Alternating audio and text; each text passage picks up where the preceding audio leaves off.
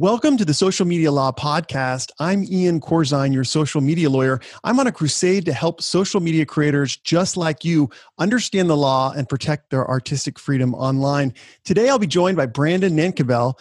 He's going to talk about how he got close to, and probably by the time this airs, 300,000 subscribers reading books. And we're really interested to hear about that.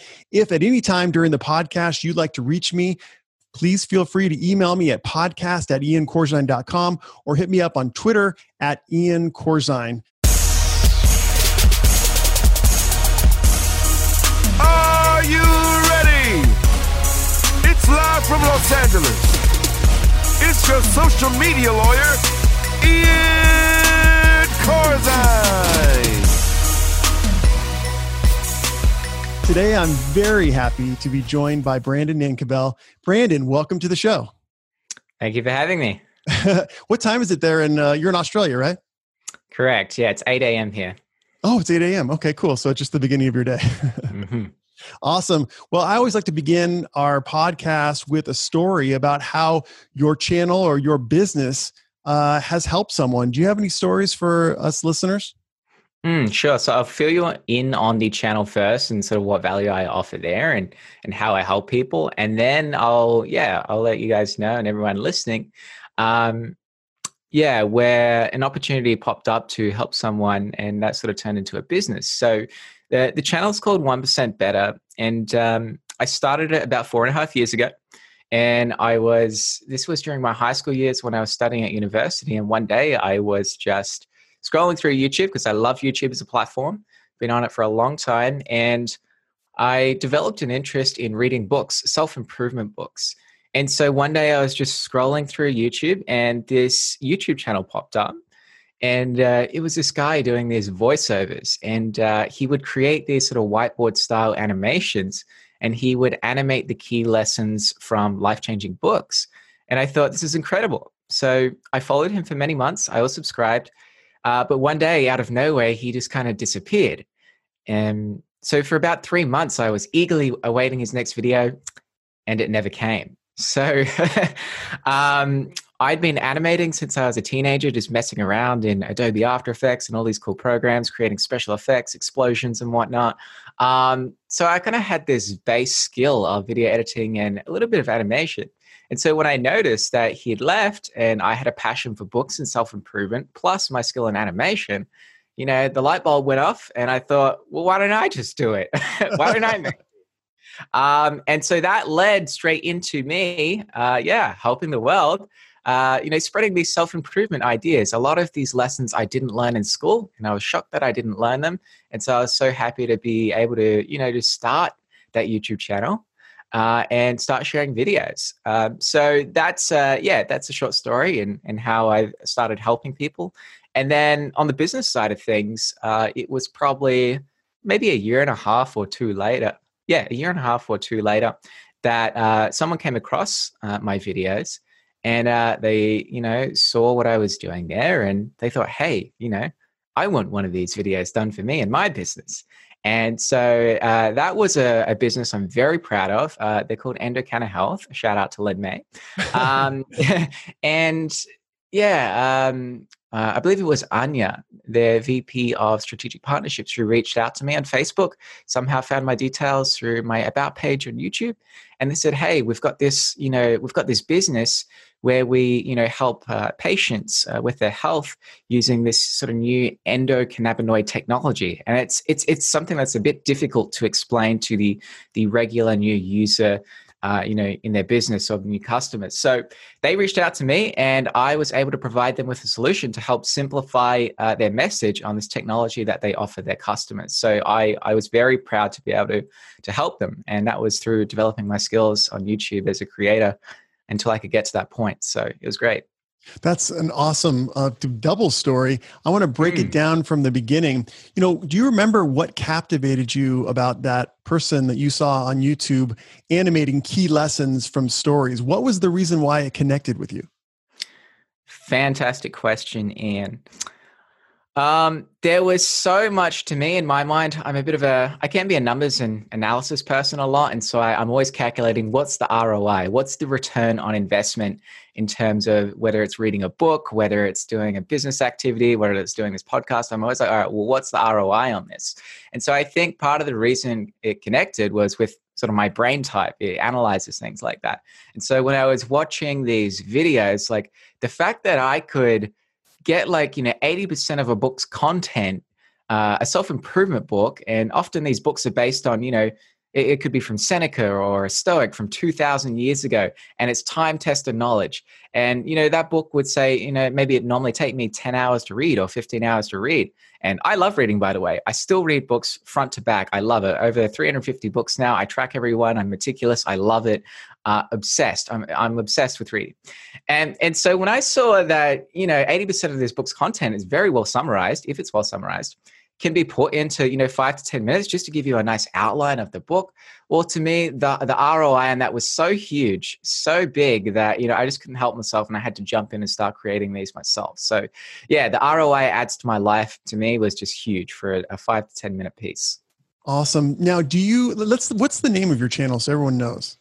Yeah. So it's 1% Better. Okay. And we just type that into the YouTube search, browse area, and we're able to find that channel? Yes. If you type it in all words, so 1% better, you'll find it will come up. And it's got a purplish, pinkish theme. You'll see it. Awesome. Now, do you have competitors in that area on YouTube?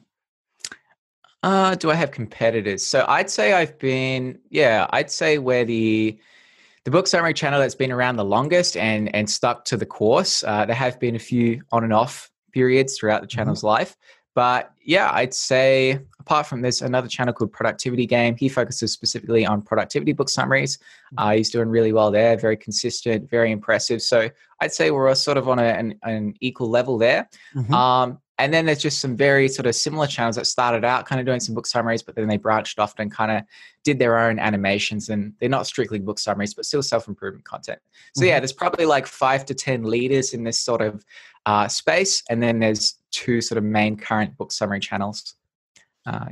Yeah, what I find really interesting about it, of course, is that, we're in this day and age when we have shorter attention spans. And we're kind of sophisticated, reading, especially self-help books. And I don't mean to generalize all of them, but a lot of them have great stuff, like 5 things. And it's a 250, 300 page book. And there's a lot of examples. There's lots of stories, and stories are good sometimes to demonstrate a point. But oftentimes you're really just kind of looking after these key lessons. And so that's why when I first talked to you, your concept really resonated with me. And also I see, being close to 300,000 subscribers right now, it resonates with a lot of people. Now, the question becomes, it's one thing to have 300,000 subscribers and continue to build the channel, but I bet it takes a tremendous amount of effort to be able to do the animations and figure out the books that will, prompt the interest. Is that right? Yes. Yeah. Would you like me to elaborate on that? Yes, please. Yeah. Sure. So I had the luxury, I guess, of starting this when I was, 20, at home, and I just had, quite a bit of free time. And I think I did move out at one point and I was studying, but, I dedicated more time to, really what I was passionate about, which was this. So I sort of put university study on the sidelines. But yeah, I'd say I had a fair bit of free time, and that was really my main focus. So yeah, it was a lot of my personal time, especially in the beginning, just hammering it out, up at nights at 2 a.m. And it's because I wanted to, not because I felt I needed to, which is the best feeling ever. So that's how I got started. So I was doing 1 video a week, and yeah, animation does take quite a long time. It can take, I'd say, up to an hour and a half for the voiceover to do the recording and the editing, which isn't too bad.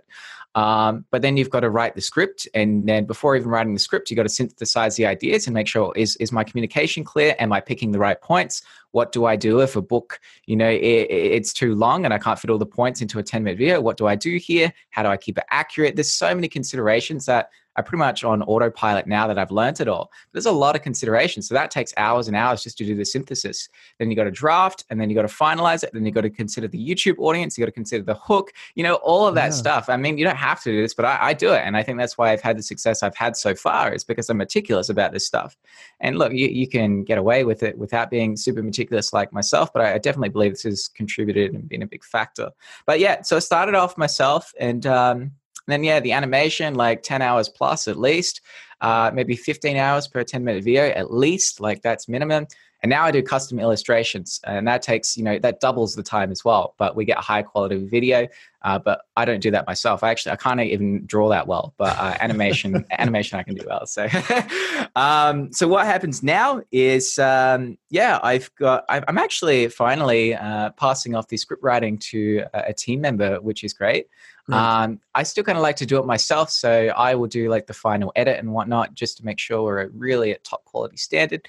But yeah, the animation I now have a team member doing. The script I've just started putting out to someone else, and then the custom illustrations, my sister does that. So it's a wonderful thing. We get to work together, and it's the best feeling ever, being passionate about what we're doing, and it's just incredible. So that saves me time, and I can spend my time doing more marketing activities, bringing in clients if they want an explainer video done for them in our sort of whiteboard style, and doing strategic partnerships and whatnot on the channel. So, good times. Yeah, good times is right. So what I really can't wait to go into the business part, but I want to talk about just one other part, and that is kind of what you alluded to. There's just making, YouTubers, it is such a difficult job. It's so fun, but it's such a difficult job because you have to do a lot of brainstorming about thumbnail and title and what topics and resonate with the audience. You'll get the views, so to speak. When you first started, were you concerned with resonating with the audience, or were you like, listen, I love this book. I want to animate these lessons because someone's going to get some value out of it? I guess, in terms of coming up with those, winning video ideas and thinking about the audience versus what I want to do and all that stuff, that's the big challenge creators have. I'm sure those listening in is like, well, how do I balance this act between doing what I want to do and figuring out what the audience wants and then creating that? Yeah, it's a challenge. In the beginning, I feel like I had a small advantage, call it luck, call it something, but just I felt like my eyes were open to opportunities from reading all these books. And so eventually it just, after consistency, it came into place where I saw that channel one day and everything just kind of went off.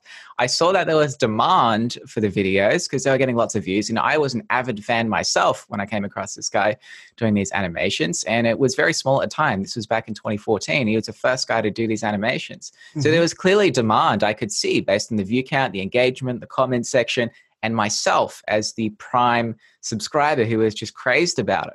So from that standpoint, I could kind of just get an idea. And based on all the reading I'd done, I sort of had a feel for the environment of the whole book scene, what books were popular, what weren't, what really resonated, what were time tested. So, I had years before I even came into YouTube of understanding the book market and what resonates with people. So after seeing that, okay, I just kind of knew. I had this sense, like I know, okay, this book's coming out, or this popular book's coming out, or this book's a time-tested book, or, this creator did a summary on this one. What if I did one too and added my own thoughts? So in that way, I was able from the get-go to create books that people resonated with. And so that sort of helped it take off.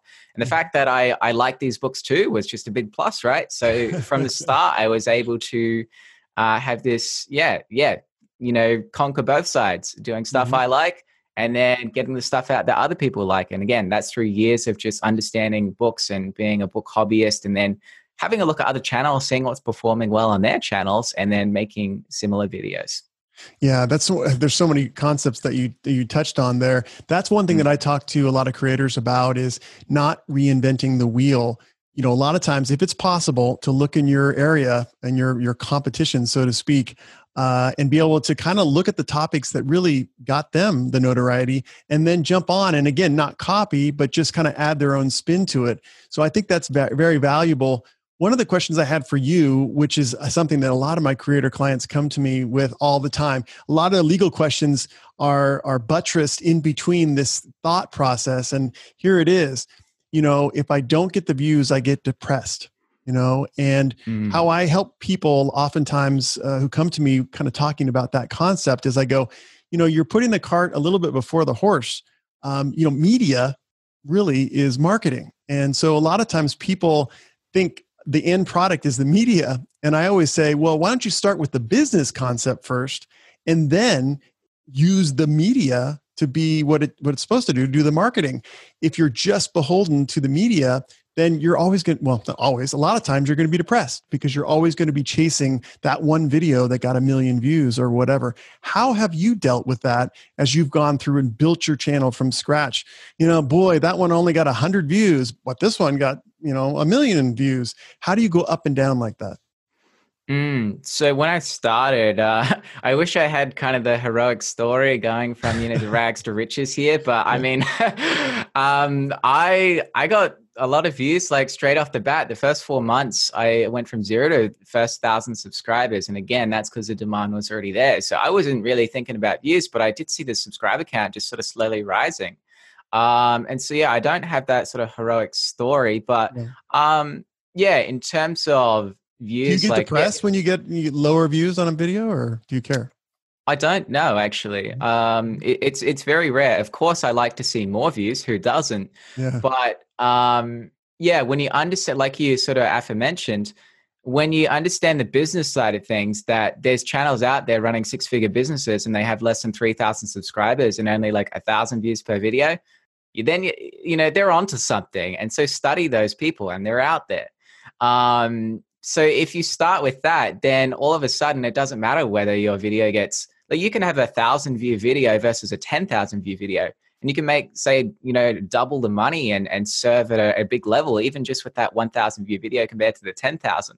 So when you understand that, it becomes less relevant as to how many views your video gets. And there's so many other factors. Like, it depends, well, what type of video is it? What problem does it solve? Yeah, I can see you like nodding a lot, Ian, because you know what I'm saying here. Yeah, so, if the audience is not, if there's some big issue in the world and it swallows up your topic. I mean, there's so many factors besides your quality. I mean, you know what I'm saying? So I totally agree with you. And kind of switching over to the business approach, I hear from you that over time, then you kind of developed this business where you could actually do animated videos privately. So you would come, a corporation or a person would come to you and say, I want to convey these concepts. Can you do an animated video? Is that correct? Yeah, that's exactly what happened. And did you have in mind, you sounded like you're sophisticated when you started. So did you have in mind that eventually this channel of value for people who are watching could become a business in which you make videos for people? Great question. No, not at all, actually. I didn't plan this from the ground up. I just decided, hey, I'll become a big YouTuber. I'll get that 100,000 subscribers and get that silver play button. And then I'll be rich as hell. And, I'll never have to work again and all this stuff. And of course, that didn't quite happen. You realize when you get to 100,000 that you can't simply be relying on ad revenue. It doesn't work that way unless you're getting a real butt ton of views. Let me use that word in daily speech, butt ton. I like that. Butt ton. Yeah, there you go. It's a new one for you. I think it was, again, maybe 18 months through 2 years. I think 18 months through that, I think, Anya first reached out to me, and it didn't even occur to me, but she said, hey, would you like to do a video for us? And I thought, okay. And that was the first thing that happened. And then later on, authors started reaching out to me, obviously, because I do book summaries, and they go, oh, I'd love a book summary. So now I work with authors. But it wasn't planned out at the start. It sort of just came along naturally after just pursuing it, being consistent with these videos. Now, you and I have had this conversation offline, but did you ever, how did you come up with a pricing strategy? Because I think this is kind of a new business, right? I didn't know what the hell I was doing. I hope I can say hell on this podcast. Of course. I didn't know what the hell I was doing when I started. So I just sort of made up a random number. And then they said yes. And when they say yes really fast, you know that, maybe I could have priced up more or something I could have done differently here. Yeah. And just through iteration and a bit of mentorship, I sort of, what did I do to come up with my pricing? I one thing that helped me was sort of seeing what competitors charge in my space. Otherwise, I'm just going at this alone with my eyes closed and a blindfold on. You don't really know what people are willing to pay. And then also understanding who you're serving. So each client can be a little different. I'm still sort of refining my client, but these days it's authors with self-improvement books. But at the time I was just kind of anyone or whatever, because that's, I guess, what you do when you start business, or at least what I did. Just, all right, I'll say yes, let's go. Let's get in there. So yeah, also understanding, what kind of the going rate is for other people. And so, as each project came to me, I started just raising my prices. And then mentors helped me sort of understand the value of really what I'm offering, and then understanding the client more. And so I was able to, jump up the price and still offer great value and not have any resistance from the client. But even now I'm still raising my prices even more as, the channel continues to grow, as I grow my mindset around positioning and things of that nature. So, yeah. Trial and error. Hey, listen, you don't get to close to 300,000 subscriptions, and I don't care who you are, without doing a lot of work, making a lot of mistakes, learning along the way. My audience is mostly creators. They're people who need to understand the law. They need to understand the rules. And so they come to me for help with that. Speaking to that right now, are there I was going to ask you, are there top 3 things you could let my audience know about as far as what you encountered when you were growing your channel, and what, mistakes you learned from? So here are my top 3 tips. Number 1 is start off by treating the YouTube channel like a business instead of just a YouTube channel. Now I'm hearing the creators out there like saying, I'm a creator, like I'm not a businessman and all this stuff. Yes. But believe me, you don't have to see yourself as the typical, suit and tie businessman or some corporate guy or something like this. Okay. You can still treat it like a business so that, later on this will serve you. I mean, there's a variety of reasons we've discussed in this podcast, and this is sort of a longer conversation, but if you treat it like a business now, you're going to be less worried about view count, for one thing, which we discussed earlier, because you could make money through other ways outside of just AdSense, and we don't want to rely on AdSense. So there's that one advantage. And then it also sort of forces you to, in a way, I guess, be a little bit more structured. And again, I know if there's creatives listening, they go, I don't want structure. You can still design a structure for your videos and how you release content, how you make content and things like that. But just have sort of a loose sort of structure. But having a business in mind, it sort of gives you some kind of goal, like, okay, here's who I'm serving and whatnot. So I won't harp on that. I'm sure maybe you'll talk more about this in other podcasts, Ian, or whatnot. But that is like tip number 1, treat it like a business instead of just being a sole creator. Number 2 is, I learned the hard way, and a lot of YouTube experts would agree with me here, but don't serve multiple different audiences on one channel with a bunch of different videos. It's really hard to grow when you're trying to serve 3 different types of completely different people on one channel. And you might say, hey, I'm super passionate about, cooking, but I'm also super passionate about space exploration. Yes. If you put them both on one channel, you're really going to have a hard time. The algorithm's not going to like you, and you shouldn't just serve the algorithm all the time, but the algorithm does help. And serving the algorithm has been a big part of my success. So, so don't serve multiple audiences. My audience category is still kind of broad, but we're all sort of, young 20s males according to my demographics, and we're all into self-improvement. So we've got that. And that works. Anytime I go outside of that, things just, they go down, and it's much better to be put on a second channel. So that's my second tip. I like that. Be focused. And then number 3, be relentless about making the first minute of your video as engaging as possible.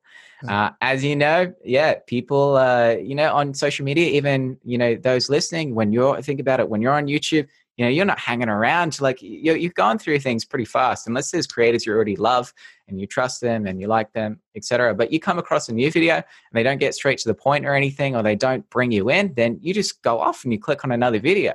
So from a creative perspective, I highly recommend be relentless about that first minute. Study what other big YouTubers do. What are they doing to hook you in?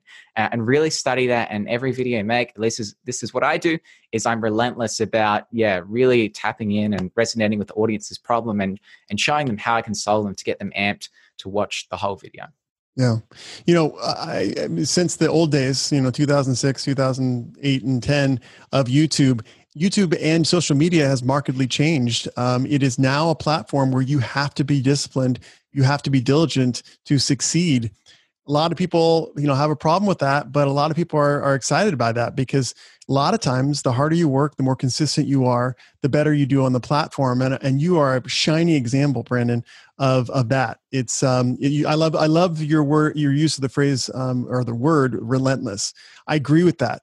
I think that is something that it has to happen. People don't understand that. And oftentimes that's the edge between a person being smart and having great thoughts and a person being a little bit less smart, but being relentless and being consistent and really trying to hone in on what the viewer needs. YouTube is the truest expression, I think, of audience attention. And so I just think your YouTube channel and your business strategy are just an exemplar that many creators in the audience could really use to their advantage. So, Brandon, I'm really happy that you made time for us. Thank you for getting up a little early to do this podcast. I really appreciate it.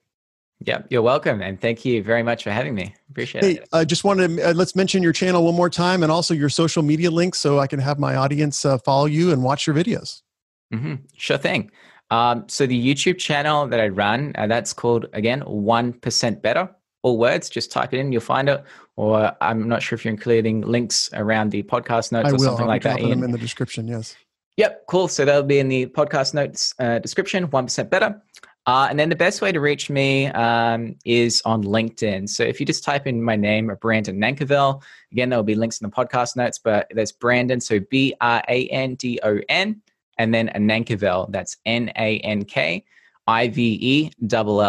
And yeah, on my LinkedIn page, you'll find also my business links if you're interested in any of that stuff. And yeah, if you just want to say hi, reach out. And yeah, I'll be happy to connect. Well, thank you, Brandon, so much for sharing with us. And I appreciate those tips. We're going to follow them and then we're going to be as successful as you, right? That's right. Yeah, go hard, be consistent. You can do it. Well, thanks so much, everybody, for listening to today's podcast. I hope you got some value out of today's talk.